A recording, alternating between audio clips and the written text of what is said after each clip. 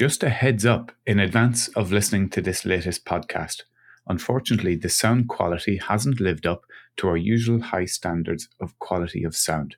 So please accept our apologies on that. In normal circumstances, we wouldn't have released it. However, I feel that the detail that Bob goes into in this podcast is well worth persevering with. So I hope you enjoyed the message and get some valuable takeaways from it. The crisis we're finding is not just in the UK, it's across Western Europe and North America. For whatever reason, and I don't think it's clear yet, post-COVID, there are less people in employment, more people choosing to work from home and do jobs associated with working from home. Work-life balance has changed, so there's a greater competition to get people that we want. And I think as a sector, the young generation particularly want a 9 to 5, Monday to Friday job. And I'm afraid in hospitality, our busiest times are evenings, weekends and bank holidays. That's the nature of the business we're in. Welcome to Food Service Matters, where we bring you cutting-edge conversations with industry leaders in the food service sector. I am your host, Patrick McDermott, the CEO of Digitally. And in each episode, my guest and I will delve into the key challenges and opportunities facing the food service industry, highlighting the latest trends and creating a dynamic space for discussions about the future of the sector. Join us as we explore the world of food service and discover the latest innovations and best practices that are shaping our sector. Welcome to Food Service Matters with me, Patrick McDermott. Our guest today is Bob Cotton, former head of the British Hospitality Association, now known as UK Hospitality, the leading trade body for representing all businesses within the UK hospitality sector. I'll be talking to Bob about his extensive experience in the industry and his thoughts on cost control and investing in staff. We'll discuss the importance of aligning industry solutions with government objectives and how this has the potential to solve current challenges. I'll also ask him for his opinion on sustainability and its links to profitability. So let's get started. So, Bob, very welcome to Food Service Matters and thank you for joining us. I'm delighted. Thank you very much for asking me. So, with your career is wide-spreading. Tell me, for those that mightn't be as familiar with you, give me an overview of your past. I think I was fortunate that I went to university and did a degree in hotel management, and I was the very first year of the very first degree in hotel management in this country at Surrey University in 1966. So it meant that when I left in 1970, and there were only 30 of us got a degree, I was a very rare commodity. I had a degree in hotel and catering management, and I think of my year, I was the only one that went into catering. So it made you even more rare. So it was fairly easy, what I term getting established and getting a job. So that was my background, was essentially going to university, getting a degree in hotel and catering administration at Surrey, and part of that 4-year degree course was spent as 1 year in industry, working with Gardner Merchant on the Ford Motor contract at Dagenham. So that gave me my real introduction to contract catering and industrial catering, as it was then called. And so that's why when I left university in 1970, that's where I went to work. I didn't want to go into hotels or restaurants. I was quite happy at that stage to go to contract catering. They worked 5 days a week, essentially 8 till 4:30, which struck me as much more sensible than evenings and weekends in hotels and restaurants. So that's where I started off. I then was fortunate to work with 3 or 4 large companies, from Ford Motor Company, then Chrysler, then British Leyland, then Inchcape Group and Hawker Siddeley, all big companies. And so I got experience of what I term large-scale catering. Sometimes I worked for the caterer, i.e. Gardner Merchant. a couple of the times I was actually the client. At Chrysler, I was the food service manager, and we actually employed Bateman, that's the originators of Compass, and Gardner Merchant were two of the caterers we employed, with Aramark in fact. So I was actually food service manager at Chrysler, responsible for feeding 30,000 employees, aged 25. So very fortunate, thrown in at the deep end, and when I think back, I'm not sure what I did as a manager of the whole thing, but I can tell you it was a great experience and I learned an awful lot. And I suppose the little bit of luck I have, and you often have to think about luck in life and what changes you. One of my contracts at Chrysler was a company in Birmingham called Birmingham Parts. It made parts for the cars. And the contractor was Gardner Merchant. And it went out to tender every 3 years, so we put it out for tender. And who was the local regional director for Gardner Merchant but one Gary Hawkes? And they put up their tender, and in fact I threw them out. I thought they were so useless, I dismissed them. But I obviously made some impression because some 3 years later, Gary and I resumed our contact and I became his assistant in 1979 and worked with him continuously from 1979 to 1998 when I left. And when I joined Gardner Merchant in that year with Gary, our turnover was 60 million and we made 3 million profit that year. That's in 1979. And when we eventually did the MBO in 95, our turnover had grown to 1.5 billion and we were making as near as damn it 60 million. So I've seen that growth from 79 to 95. And that was an exciting period to be with Gardner Merchant. Then the next 2 or 3 years, I was fortunate enough to be the communications director for Sodexo. But it was never the same once we were part of Sodexo because the power moved from the UK to Paris, going to Paris, reporting into Paris. Then I was most fortunate, out of the blue, I got a phone call from the incoming government at the time, the Blair government, to say they were looking for a tourism advisor. Would I be interested? And I went along to DCMS and saw Chris Smith, who was the new Secretary of State at DCMS. And he says, we need a tourism advisor. And I remember saying to Chris, I really don't know much about tourism, but I do understand hospitality. And he says, well, no one else understands what it's about either, so you'll do very well. Perfect. So he employed me. So I was at DCMS for 18 months then as the government's tourism advisor. So I left essentially Sodexo, went to work at DCMS, and I had an arrangement where the industry paid half my salary and the government paid the other half. And so all the big players contributed to my salary. So my job was, one, to write government policy for tourism and hospitality, but also to explain that policy to all the lead players in the industry and vice versa. If the industry had issues they were worried about and concerns about, I took that to government. So you worked both sides and got to know both sides. And I was happily doing that for 18 months, power without responsibility, I call it. I suppose my major job each week was, well, there are two major jobs you do there. One, if any PMQ, parliamentary questions, come up relating to tourism, they were given to me to write the draft to give to the minister.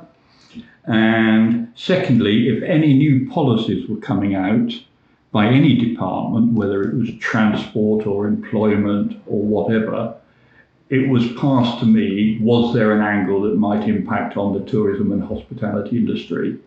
So I put my input in. And I also created the first tourism policy that the government had ever had. And I have to say that was quite a shock because we worked on it for about 15 months and then we launched it in London to the whole industry, and Chris Smith and I went along to launch it. And he said, oh, yes, you can help me launch. You can stand up in front of all these people and launch it, which was daunting, I found. And then after that, he said, well, you've done it in London. Now it needs to be taken to every region, but I'm too busy to do that. So you can now take it to all the regions.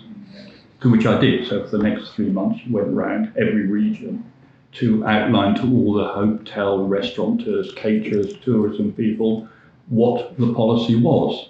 And it was all about wider access, social inclusion and sustainability, because those were the three buzzwords of Alistair Campbell. And it was essential in those days. He actually said to you, you can come up with any policy you like, as long as those three buzzwords are in it. Social inclusion, sustainability. Wider access, social inclusion and sustainability.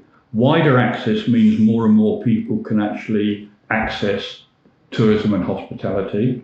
Social inclusion means that no one's excluded from that.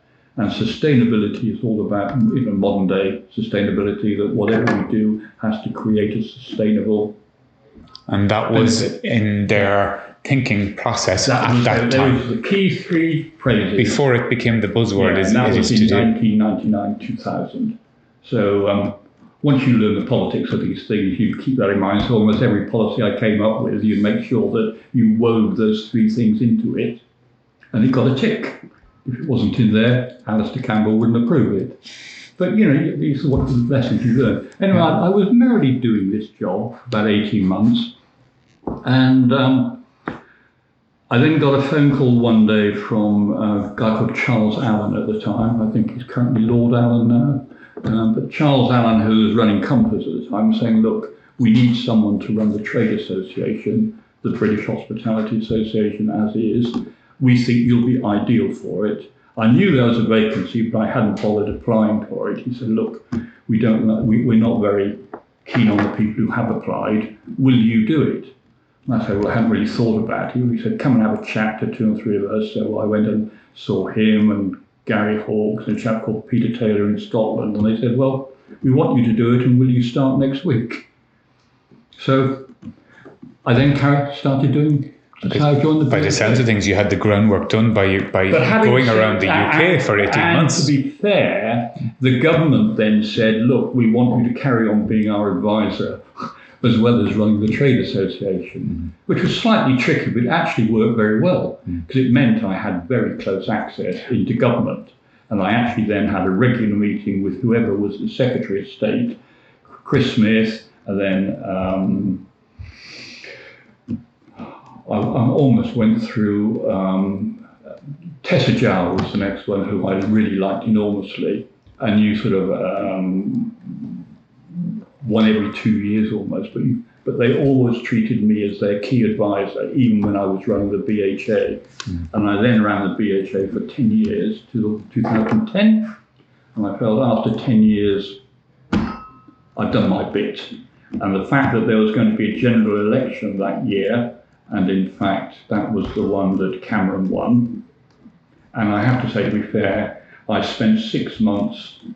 The shadow Secretary of State at the time was Jeremy Hunt, whom I got to know very well. And they actually asked, would I spend time working with Jeremy Hunt to teach him all about tourism and hospitality on the side, which I did do. So that stood me in very good stead. And so when 2010 came, I decided that was ideal time to hand over people in the half-an-hour lunch break, because that's all they had. And then you wash down afterwards, and by 2:30 you were finished for the day. So it was mass production, get it out, and let's clean up. And it was cheap food, wages were cheap. 2 meals a day? 1 meal a day, essentially.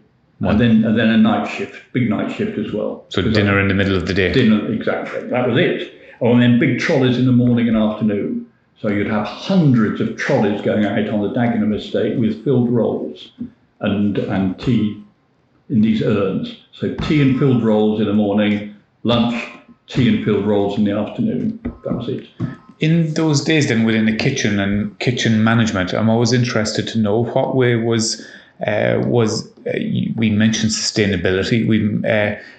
Where did profitability come into it? Where did the training aspect come into it? It was all about cost control. Was it? So you knew precisely, if you were making a gallon of tea in an urn, it was like 1 1/4 ounces on very precise measurements on everything. So if you had an A10 tin of beans, how many portions? A lump of cheese, how many slices? A tin of ham, how many slices. Everything was down to the halfpenny on cost control. So it was menu planning and cost control was the absolute basis of budgeting and making your money and making your gross profit, which of course is, that was where Lord Forte made his money and learned his trade from. That's how Forte started off, and that's why the whole ethos through Trust House Forte Gardner Merchant was essentially menu planning, cost control, tight budgeting, because that's what the business is about. It's about cost control. And who taught you all this then on site? Because you went in as a chef. Was this drilled into you? No, they actually had a training in those days, and that's where we've gone backwards. Even at Dagenham, on the Dagenham estate, there was a training centre, and each year there would be 40 apprentices in this central training centre, and you'd spend 14, 15 weeks there, and of that 14, 15 week programme, you'd spend sort of 6 weeks in the kitchen, then 2 or 3 weeks doing food service, then you'd spend 2 or 3 weeks learning the books. Then you'd be sent off to do relief management in a unit when someone was on holiday for a week before you were given your own unit. So they had an actual training school in 1970. Things have changed. Things have changed, and that's why they were so ahead of their game in many ways, because they did understand training, investing in people.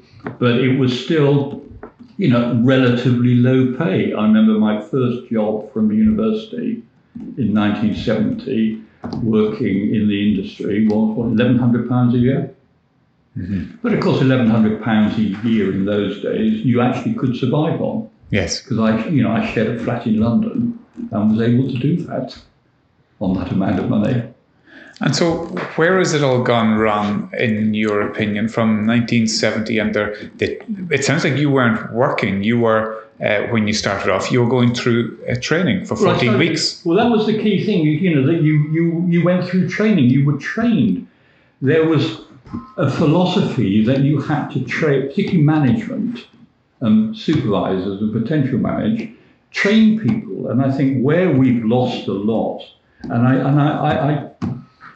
I despair sometimes today when I see how little we are investing in people. I know it's a truism to say that we're a people business and it's all about people. But I can tell you, whether it's contract food service or whether it's hotels or whether it's restaurants, what makes the experience for the guest is the way he's treated by the staff.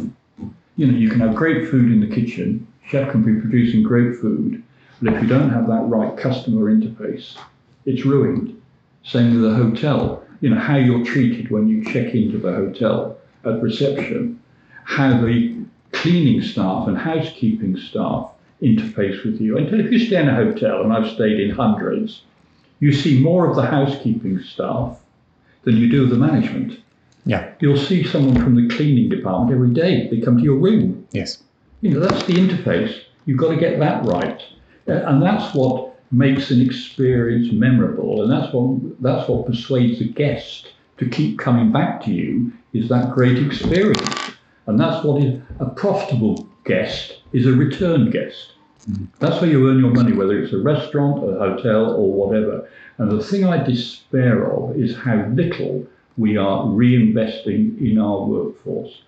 I have to tell you, one of the jobs I did when I was at the BHA, the government were very concerned about how low our levels of productivity were in the industry. So they set up a thing called the Best Practice Forum, which I chaired, got together a number of people, and they gave us a grant of £2 million to do research, to study why was productivity low in our sector and how we compared with Germany and other countries. In summary, what we found was that the very best companies in this country compare with the best in the world. Let's just say the top 10%. Very comparable with the best in Germany, the best in France, the best in America. The problem we had was we had a very long tail after the top 10%. And we were just not investing in people, giving them training. For example, Germany was spending between 1% and 4% of its payroll on reinvesting in training, apprenticeship programs and everything. And I think, in Britain it was more like 0.1%. And I've always taken the view since that time, we should set a benchmark of 1% of your payroll should be reinvested in training and developing your staff, 1%. And that should be the target. And I've always said to government, I've tried to persuade government, industry won't do anything by itself. I've been around the block long enough to know that in good times, companies don't spend the money because they don't think they need to. And in bad times, they think they can't afford to. So they stick with what they're doing. And I said, look, we've got to actually change behaviour. And the one method of changing behaviour might be through the tax system. So if a company does spend 1% of its payroll on training and developing its staff, tick. If it spends more than 1%, let's give it a reduction of its national insurance bill. If it isn't spending 1% and it's less than 1%, let's penalise them and charge more on its national insurance, i.e. we've got to use the tax system to incentivise change, because I've been around long enough to see that, by osmosis, it doesn't happen. You've got to encourage people to do the right thing and penalise those for not doing. And at its most extreme, I go around London today and I see some of the most wonderful hotels going up. We've seen the Peninsula, we've seen Raffles. They're wonderful properties going up. I see restaurants spending £5 or £6 million refitting a restaurant. Then when I look at what they're spending on training the staff to make these assets work, it's almost nothing. I remember the case a few years ago of going around a hotel, and it was roughly an 80-bed hotel, and they were spending £75 million just refurbishing the bedrooms, almost £1 million a bedroom, just on a refurb. I then asked what the training budget was. The training budget was under 100,000. And I said, look, we're spending, capital is no object. You're spending millions and millions and millions on capital, but to make those assets actually work, it's the people that make the asset work. The proportion of spend is all wrong. And I think that is where we've gone wrong over the last 10, 15 years, where quite frankly, the cost of capital has been extraordinarily cheap. You could borrow money at almost 0%, and you've seen these wonderful hotels go up in London. You've never seen more luxury hotels. They are a great standard. You see luxury restaurants, dozens. Great sites in offices where, contract caterers providing some great services. But then when you look at what we're spending on the people to make those assets actually work, it's minuscule. And that's, the balance is all wrong. That's where we specifically, I think, have gone wrong in the last 15 years. This balance between what we're spending on capital and what we're spending on, shall I call it, human capital.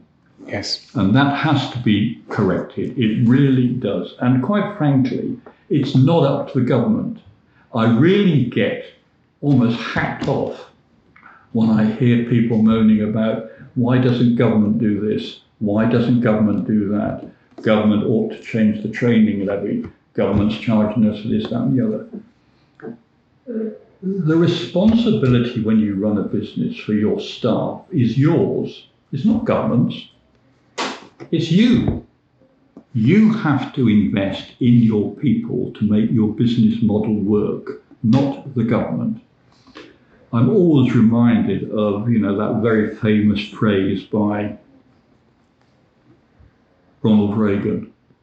The 10 most dangerous words in the English language. I'm from the government and I'm here to help. Quite frankly, in business, you've got to look after yourself and take care of your own issues. And people are your biggest issue, so they should be at the forefront of everything I say. I think we've got the balance wrong, in my humble opinion. So I thought you were going to say the opposite there, because when you came across something, when you mentioned about the 1 to 4%, the reinvestment in people and in training, that if there was a system implemented, that if there was more than 1%, then this would happen. If there was less, then this could happen. How much of what you're saying here is that the government can encourage a change in behaviour versus it's the personal responsibility of the business owner? What I'm saying is you can use the tax system to sort of induce change. That's one of the very few levers that government has. It has interest rates and it has tax. That's just about it. The rest is sort of hot air and encouragement. But one thing they can do, and we've seen it where when selective employment tax was brought in and then got rid of, national insurance increases and decreases. You can affect people's behaviour, particularly national insurance, because we are such a large, as it were, employer of people. So national insurance is very significant to our sector because we employ 2.5 million people. So it's not like IT where you can employ very few people and have an enormous business, or an oil rig in the North Sea now only has 20, 30 people on board. We still employ hundreds of thousands, Compass, 550,000 worldwide, Sodexo, similar numbers, so national insurance is a big issue. So you can use that as a means of encouraging people to do the right thing. So I think I really do think we do need to do something, because, as I say, from my experience, if you just leave it to the free market, in good times they don't think they need to, and in bad times they say they can't afford to. So that's what brings us to where we're at, where we have, is this the crisis that we have with people, new entrants coming into the food service, hospitality sector, is this as a result of increased investment in the capital and not the people, and taking them for granted? Yes. And what we're also seeing now, particularly in developed nations, because the crisis we're finding is not just in the UK, it's across Western Europe and North America. For whatever reason, and I don't think it's clear yet, post-COVID, first of all, less people seem to want to work. There are less people in employment, more people choosing to work from home and do jobs associated with working from home. And work-life balance has changed. So there's a greater competition to get people that we want. And I think as a sector, people, the young generation particularly, want a 9 to 5, Monday to Friday job. And I'm afraid in hospitality, our busiest times are evenings, weekends, and bank holidays. That's the nature of the business we're in. And yet the younger generation isn't very keen on working evenings or weekends or bank holidays. So we've got to find mechanisms to encourage the brightest and the best to join our sector. We've got to reward them appropriately and properly. Through pay and hours. Yeah. And then we've got to come up with a business model that works. Because, just using the current business model and adding sort of 20, 30% to the wage bill, the model doesn't work. So we have to find a new business model reflecting where we find ourselves, because there will always be demand for feeding at work, going out into a restaurant, staying in a nice hotel. But we've got to find the business model, the price structure, the business model that works and encompasses paying people properly and working correct shifts, and recognizing that, if we really do want people to work on a Saturday and Sunday, we've got to give them Monday and Tuesday off, for example. So to get creative with rosters, pay them more. And give them other benefits as well. Yeah. I mean, all the things that you used to do with junior management when we had problems in the 70s getting junior management or middle management. Private health care. What options can you come up with private health care? What about transport costs? What about busing people? People working in London, should we be paying all their transport costs? Because you can't afford to live in London if you're on minimum wage. You're commuting in from Essex or wherever, pay their transport costs.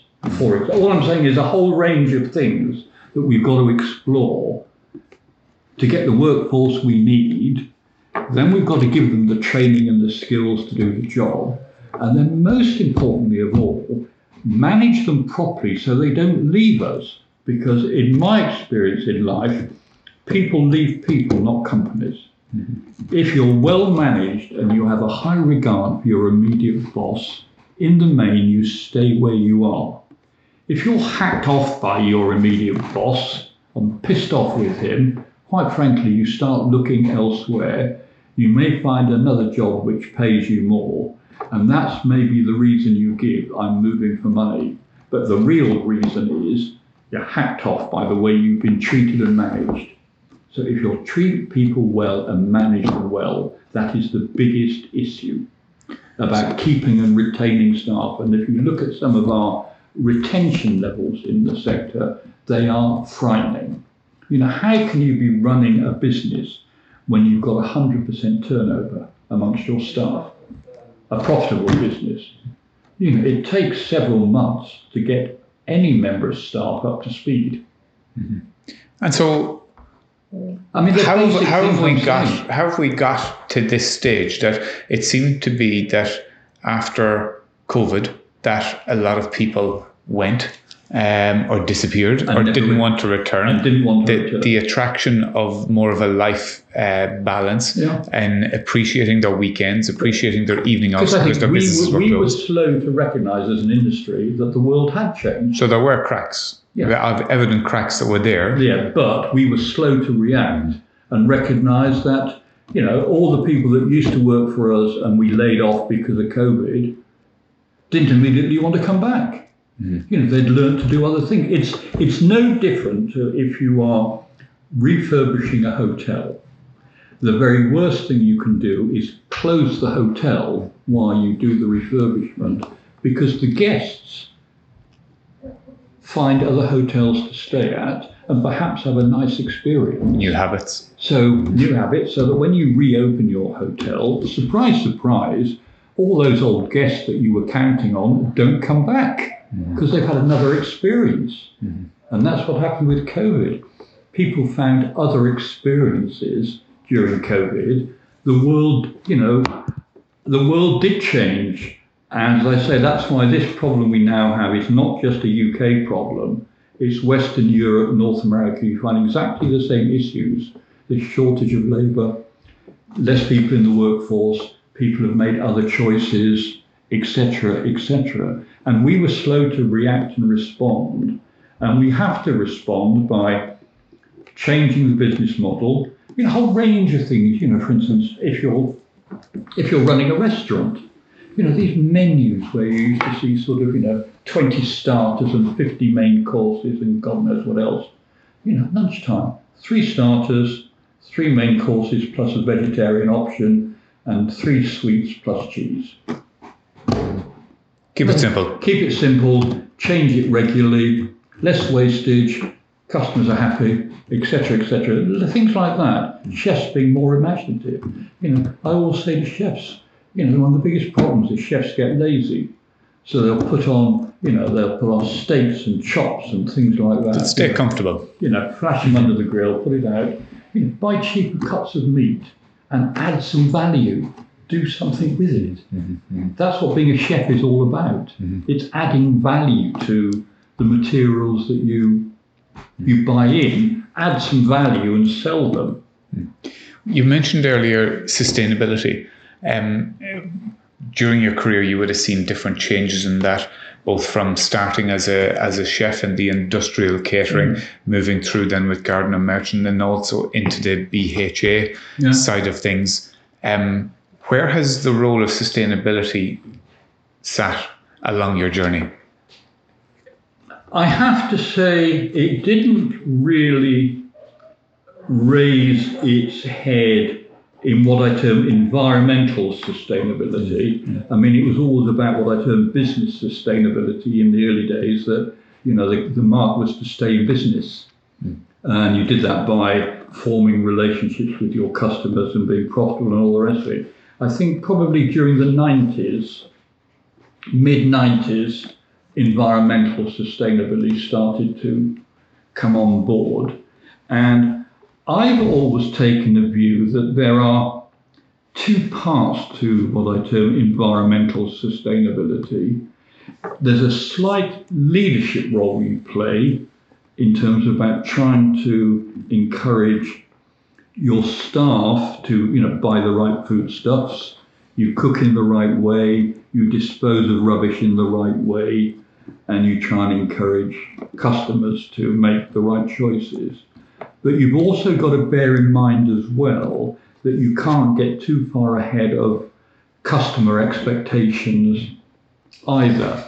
You know, because if you come up with something which you as the operator think is absolutely the right thing to do, but doesn't have buy-in from the customer, you're not going to have a business. So you can never get too far ahead of the customer. Having said that, you know, with what I term modern day communications and what you read and what you see and what you hear, customer views have changed remarkably as well. So you've got to be able to move with the times as well. But you want to try and, what I term, move together, not be ahead of the customer, but not be behind the customer. You know, simple things like in a hotel about soaps, disposable products, plastics, whole range of things. You know, are the customers ready for disbanding individual toilet and soaps and whatever, and prepared to go for a big container? When you get rid of plastics in places, is the customer ready for it? So it's a fine line, but you ideally work in tandem. But it's something that you've got to be much more aware of now. So it's a leadership role as a business leader, and then also not getting too far ahead of the customer expectations. There's a leadership role and a very strong, what I term, listening role. Okay. So it's leadership role with your staff, with your suppliers, with the society in which you're living, where you live, local issues. But also you want to have this, what I term, very acute ear to what is actually changing in the marketplace as well. And it's having that sensitivity and reacting accordingly. Reacting accordingly. That's what I'm saying. It's not driving ahead in a blind way, or it's not sort of having cloth ears and not doing anything. Yeah. So it's sustainability from the business as a whole, being sustainable as regards financial viability, as much as growth. That has to come first. Yeah. Otherwise you won't be in business next year. I mean, I'm a pragmatist at the end of the day, and I know I used to have quite long arguments with the Labour government in the early days when they sort of used to try and suggest that we were rapacious employers and ripping off everyone, and we had this Rip Off Britain campaign and all the rest of it. And I just had to try and explain to the Chancellor and the powers that be at the time that no, you know, the most successful businesses form real partnerships with their customers and their employees.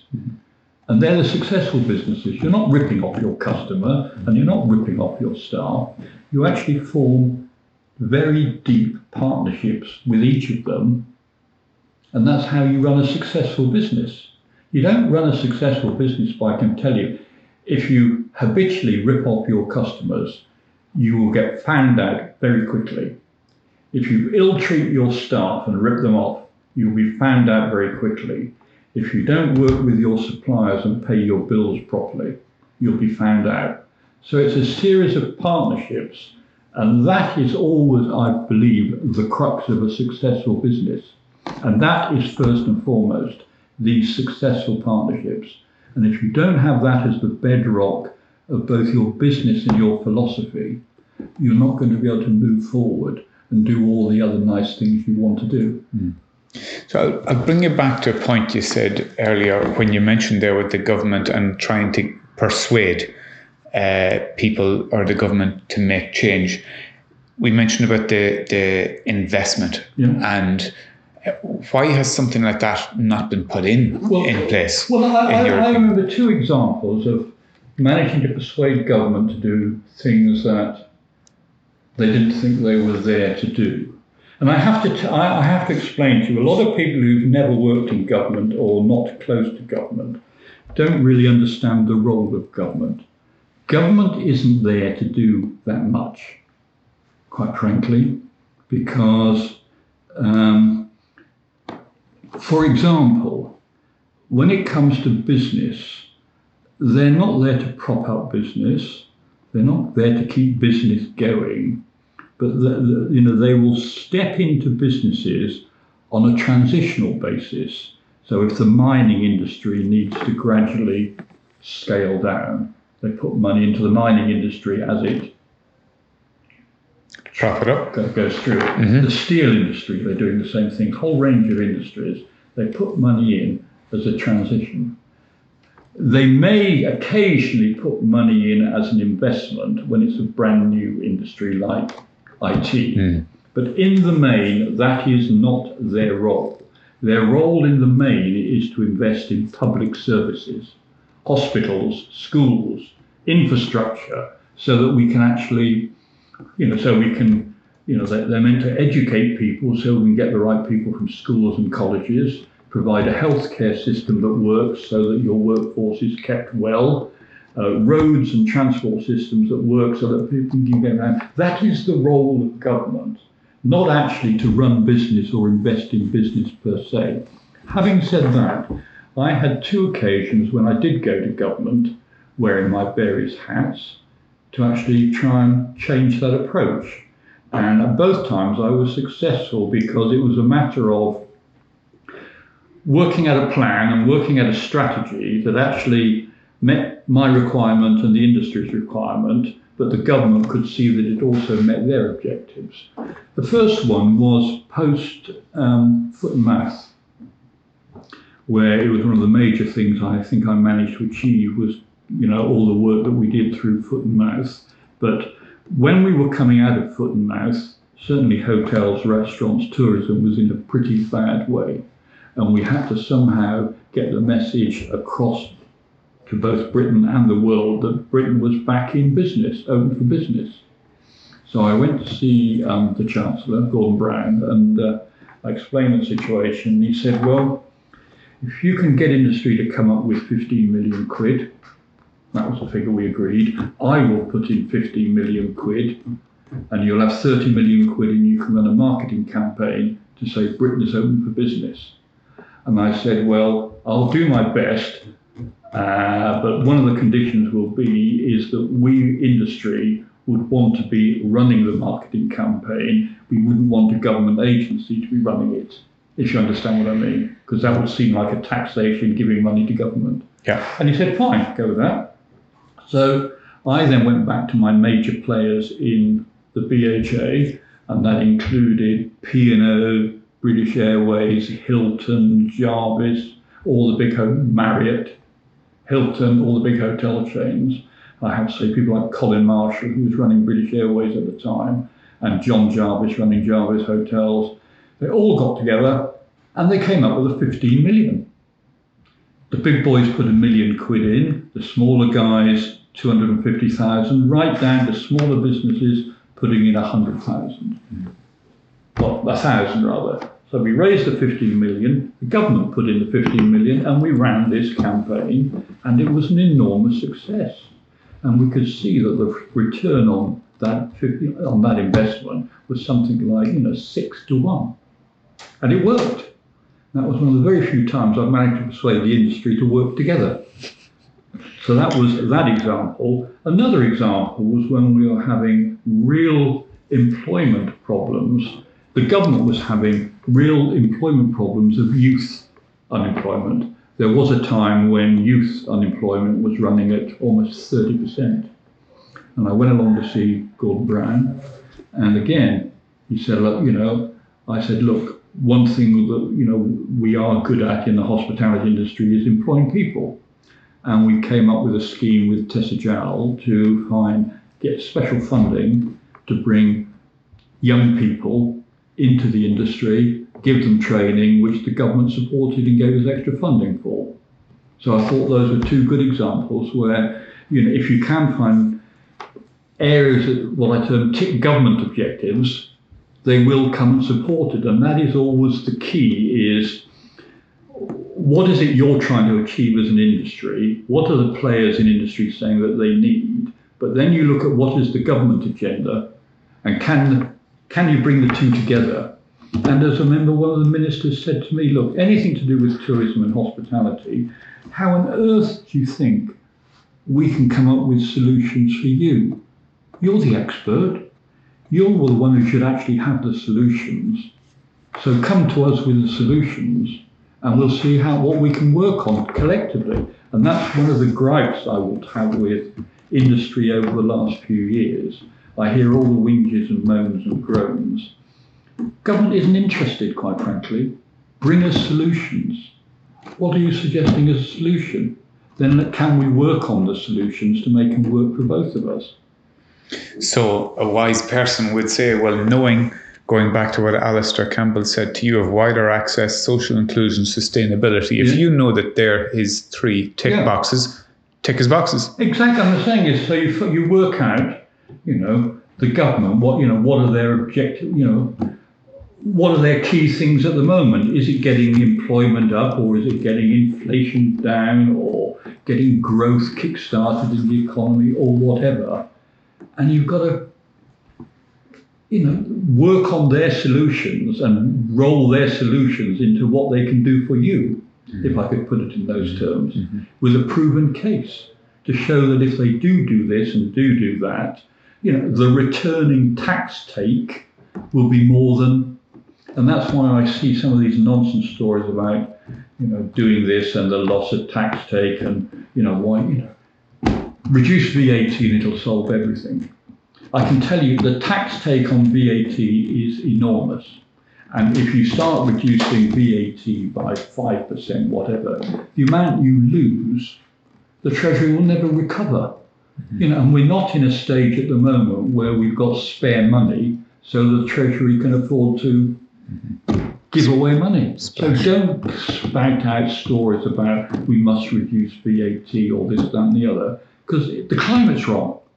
So you've got to look at things that tick the government box, but then will tick your box as well. That is what the skill of leaders in industry should be about, matching up the two. And the same, if we're going to get a change of government next year, which, looks more than likely, we've got to start analysing, what are the key objectives of possibly an incoming Labour government, what will tick their boxes. So let's start looking at some policies that we can hook up with them that might tick their boxes, but then they can do something for us. Of your wide working experience, what would you put down as your biggest achievement? Because I appreciate that you've been walking a tightrope when it comes to government, but it sounds like you're very good at it. But what would you put down as your biggest? I would say two things. One, I've just touched upon, and one we haven't yet touched upon. One is I really was delighted with the role I played during the foot and mouth thing. I mean, I'd only been in the job a couple of years, so it's like being almost thrown in at the deep end. I mean, that really was quite a serious crisis for, we had whole areas of businesses. The West Country, most of Wales, the whole of the Northwest, parts of Scotland, which were just closed. So to actually get, I remember Alistair Campbell saying to me, one thing you've achieved during Foot and Mouth, because there's a daily government brief, that sort of covers all the various issues and sections. And he produced it, and it was sent around to all government departments and people in government and civil servants. He said, you've made tourism and hospitality almost top of the agenda every day by beating on about how important tourism is, particularly in rural and regional areas. Tourism is the business. Not, okay, London was a particular problem, but actually in rural areas, if tourism and hospitality is closed down, there is nothing else. And I brought that. So that's when I was really pleased that we got tourism and hospitality top of the agenda, and we got it recognised of the importance it is to local, rural, regional businesses. And it was interesting when we had a secondary burst of foot and mouth in about 2009, very small outbreak. I think one of the very first phone calls I got was from David Cameron direct, saying, can you give me a brief on what it means for the sector, how important it is, what the government should be doing, what lines of attack should I do in the House of Commons, X, Y, Z. So I think that was really quite an achievement in a way. And one of the, I got lots of changes through as a result of that, and it was done through things called Treasury rules. So, for example, if you could prove that your business was reduced by 25% in any month as a result of something like this would happen, you could actually defray from paying your VAT, your income tax, corporation tax, national insurance, gas, electricity. All those things could be defrayed from being paid, and you could schedule them over 2 or 3 years going forward. Because I remember explaining to the Treasury and Gordon Brown in very simple words how a hospitality business worked and how the cash flow worked and how important VAT was. If you'd be paying 20% of your turnover out in VAT, it's a big cash flow item. So to be able to defer all those items for a 2 or 3 year period was a big achievement, and we put that through as a result. So I felt that was a very big success. So after that, the government always understood, whether it was bombs in London or terrorism or foot and mouth or whatever, how critical tourism and hospitality was, particularly to regional, rural businesses. The second one I was really most proud of was the Olympic Games. People don't realise how critical our sector was to us winning the Olympic Games. And I'll tell you why. I was approached, we'd put in, when I was at DCMS, we put in a very quick bid for the World Cup football. I remember Alistair Campbell rang me up about putting in a bid via DCMS. We did a bid in about a week and it was hopeless and it got nowhere. So Tessa Jowell particularly was very keen with Ken Livingstone, the mayor, that London should put in a bid for the Olympic Games in 2012. And they came along to me and said, essentially, would you work with us?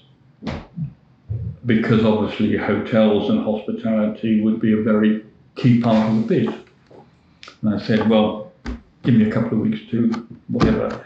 So I got all the senior players together, the managing directors of the 15 biggest companies. And I said, do we want to support this bid? Do we want to be in it together? Or do we just sort of put it to one side?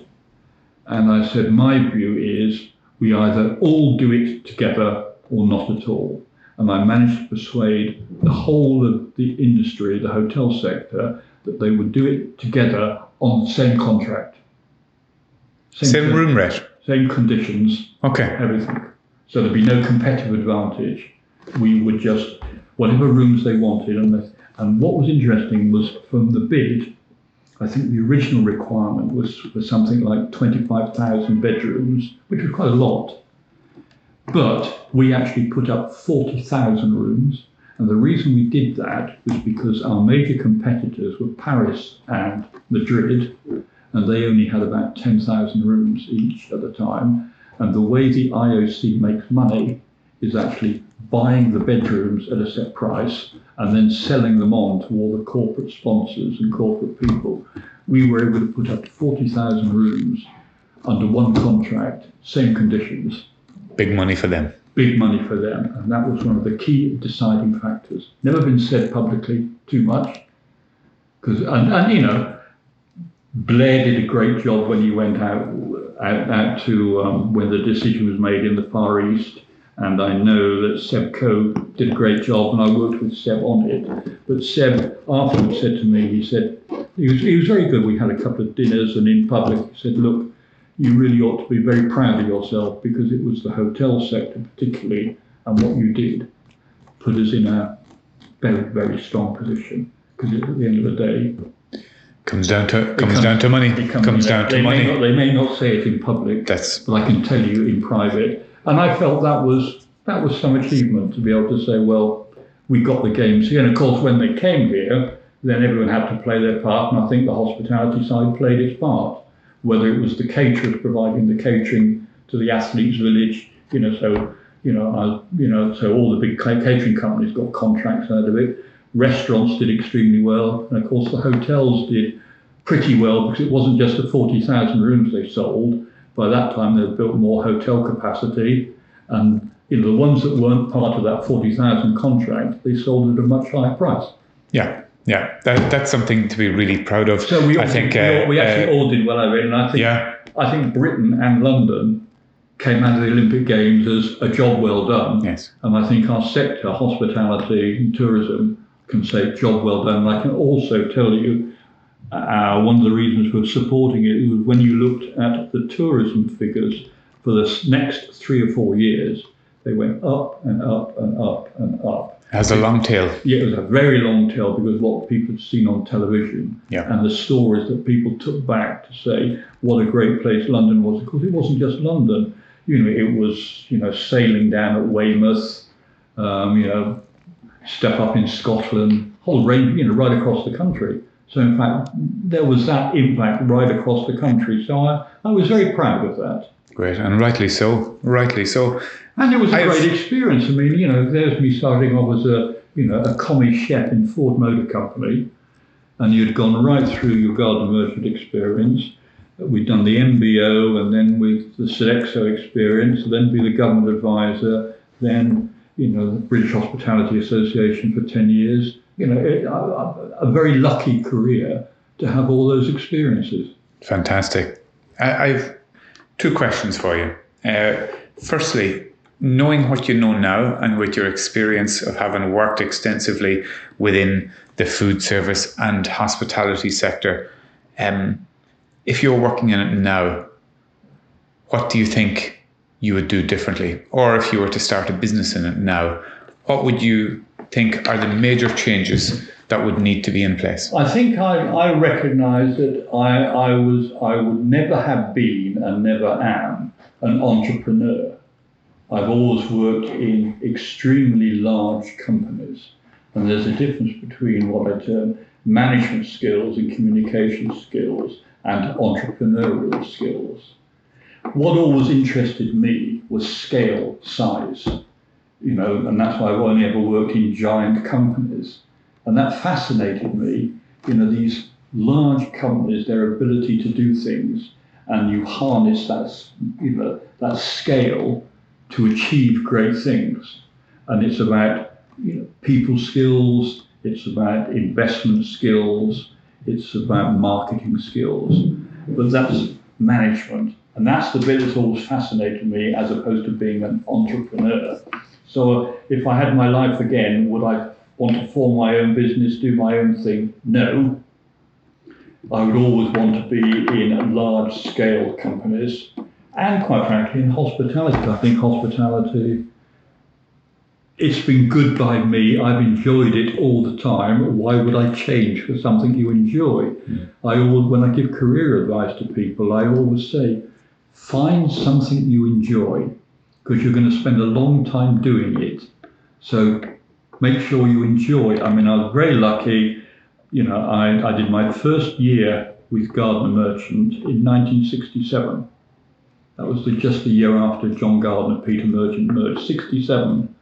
I worked, after I left university, I worked continuously, and I only just finished work entirely last year. Never been unemployed, never had time off. Very fortunate. And the industry has given me an enormous range of things to do. You don't just have to be a chef, you don't just have to be a salesman or marketeer or cook or whatever. You do everything. You get a whole range of things, and you work with interesting people, and you're providing a service, and people give you, I remember in my very early days, I think it was one of my lecturers at college, really bright guy, Richard Kotas, he said, you're very fortunate in hospitality, food service, catering. It's one of the very few industries where you buy the food in the morning, you do something with it in the kitchen, you serve it at lunchtime, you collect the money, and you do your P&L at 2:30. End of the day. So your whole business cycle is in one day, and you know how you've done. You know whether you've made any money, and you know whether your guest is satisfied. Whereas you think of some other industries, maybe the oil industry at the other extreme, where you sort of go prospecting for where there might be oil, and it might be 5 years down the track, 10 years down the track before you start bringing oil ashore. Isn't it wonderful that you can have an industry where you know on the day how successful you've been? Yeah. And I've always borne that in mind. That is a great industry to be in, that sort of short cycle, quick cycle, but you know how you're doing, and you get that feedback from the customer immediately, and you know positive feedback, and have you made some money? Yeah. And if you haven't made some money, well, you can do something about it for the next day. If the customer wasn't happy, you can do something about it for the next day. That's a great business to be in, quite frankly. Fully agree. And a business to have the range of opportunities it has for youngsters.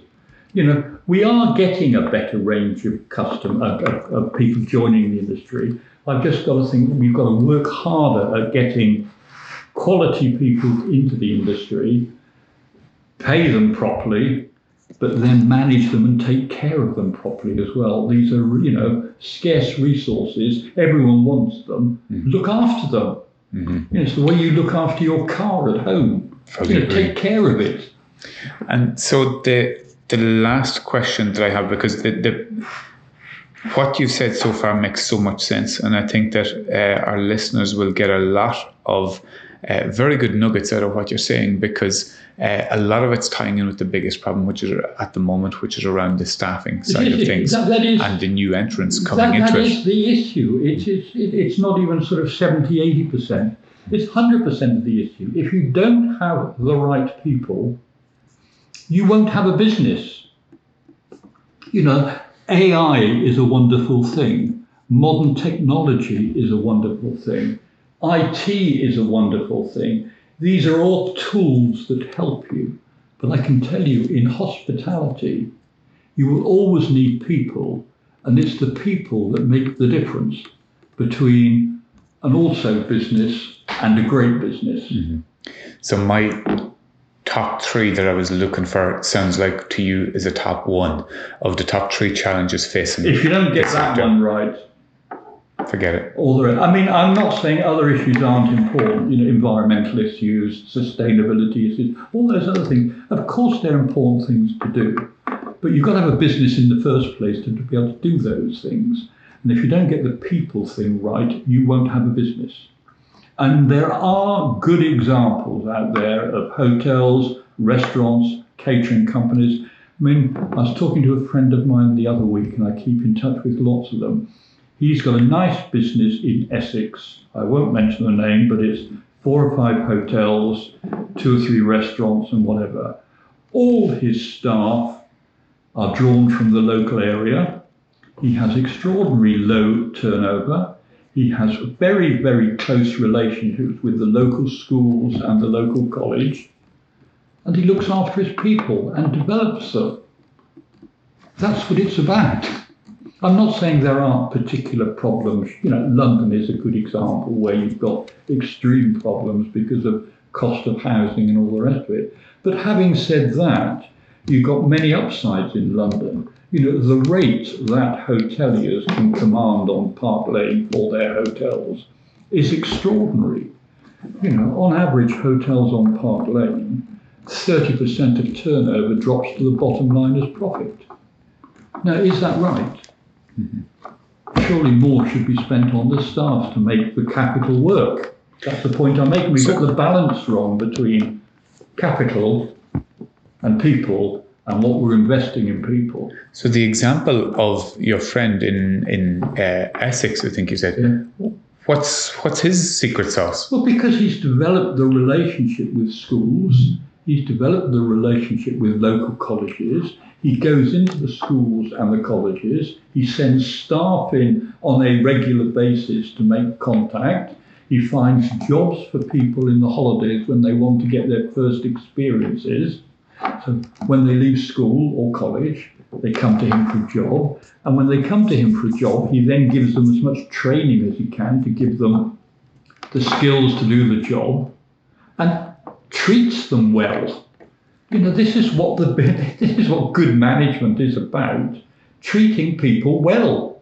Mm-hmm. Because I know it sounds pretty basic, but what I'm saying is there are good businesses out there doing the right things. I mean, sometimes it's a little sad, and I'm sure when you were talking to Gary Hawkes, he talked about the investment we made in a place called Kenley, a training centre. We were the first to set up this training centre in, 1980, 88, 89, I think it was. And we actually bought this house in Surrey, and it was a training centre, and every member of the company's management, up to 6,000 people, went through Kenley being trained. This is what you do as a unit manager, this is what you do as a district manager, this is what your job is, so that, in contract food service, for example, if you were selling to a new client, your opening gambit would always be, we will provide you with trained staff. Well, you're hardly going to say we'll provide you with untrained staff, but everyone said it. What we were able to do at Kenley was bring clients down and actually show them the training they were having. Mm-hmm. And of course, the morale that gave all the staff as well.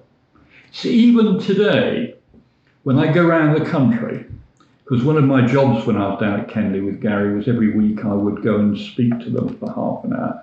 I get hotel managers, retired people coming up to me. Mr. Cotton, you won't remember me. I came to Kenley on a training course, and you spoke. We mentioned long tails already. And that's hundreds of people who've done that, and particularly when I was at the BHA and I was going around the country meeting, because I used to go to every regional meeting, which meant that I went to 25 regional meetings a year to see regional hoteliers. The number of small regional hoteliers from North Wales or Mid Wales or Northern Ireland or whatever would come up to me. You won't remember me, Mr. Cotton, but I was in Gardner Merchant, came to Kenley on the training centre, and you spoke. That's amazing. That's fantastic. And that was their training. And that's what we did then, and all that ended. So we haven't hardly made any progress, have we? But there's what you've said there is really good. So what I'm going to do is there's a very important point here I want to summarise with based on what you said of your friend in the hotel in Essex who doesn't have the level of staffing problems that a lot of other businesses have. Because we mentioned a point earlier on with regards to sustainability, and you said that there's two roles of sustainability. One is with the leadership role. That's where you have waste, you have the customer expectations and not to get too far ahead. And then the second was the listening role, which when it comes to staff, suppliers, but also the community. Yes. And that community part of it is a piece that tends to be missing nowadays from a lot of businesses. Very much so. And one of the things I think I raised when I was doing the foot and mouth work with the government, and they should have learned, as it were, again, it's been re-established during the COVID problems of 2 or 3 years, is the role that the hospitality tourism sector plays in community relations. The coffee shop, the local coffee shop by the station, the tea shop where people meet.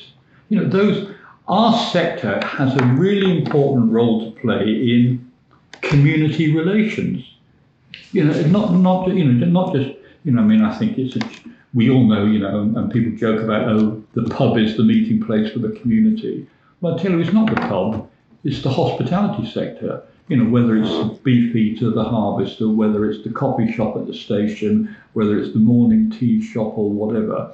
We have a very big role to play in community relations as well, in terms of bringing community together, where people meet and whatever. And that's where you can actually do a lot of this listening as well to what customers are talking about, what they're saying, what they're talking about, and what they think you should be doing. Sometimes you should listen to them as to what you should be doing. How far do you go with fair trade coffee? Or, products from Africa or South America? What is the balance between, using fair trade coffee from South America and trying to do good with helping people with low levels of wages against the cost of flying stuff, or should we be using something local? There are interesting thoughts there, and customers do actually have views and opinions. Certainly is. And I don't think it's a right or wrong, it is a listening and getting the balance right. I think, Bob, you've been very generous with your time. I think that there's an enormous amount of what you've said, I think will make perfect sense. It has to me, and I know it will to our listeners. But thank you very much for your time. It's been very, very interesting, and you're one of the easiest people in the world to have a conversation with. And you can tell if you didn't have a past in communications, I'd be suggesting that you have a future in one.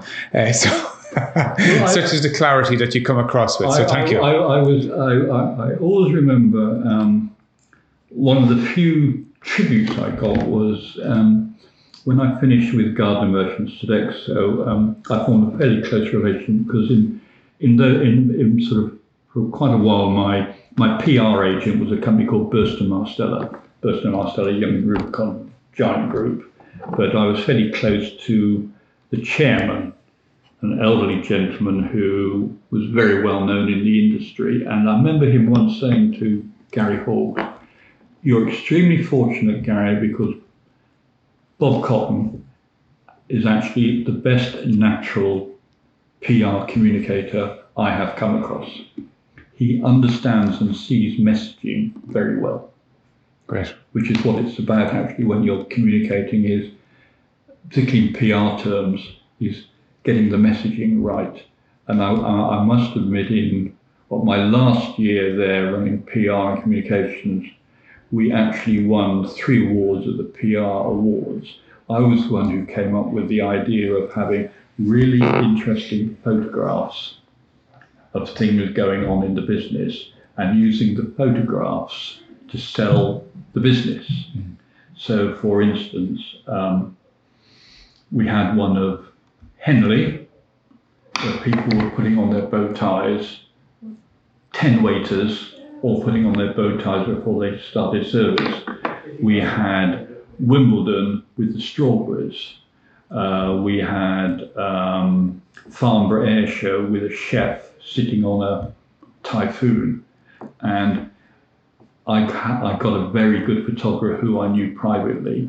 He took these pictures, and I got to the stage where every Saturday there would be one of our pictures right across the top pages of all the papers.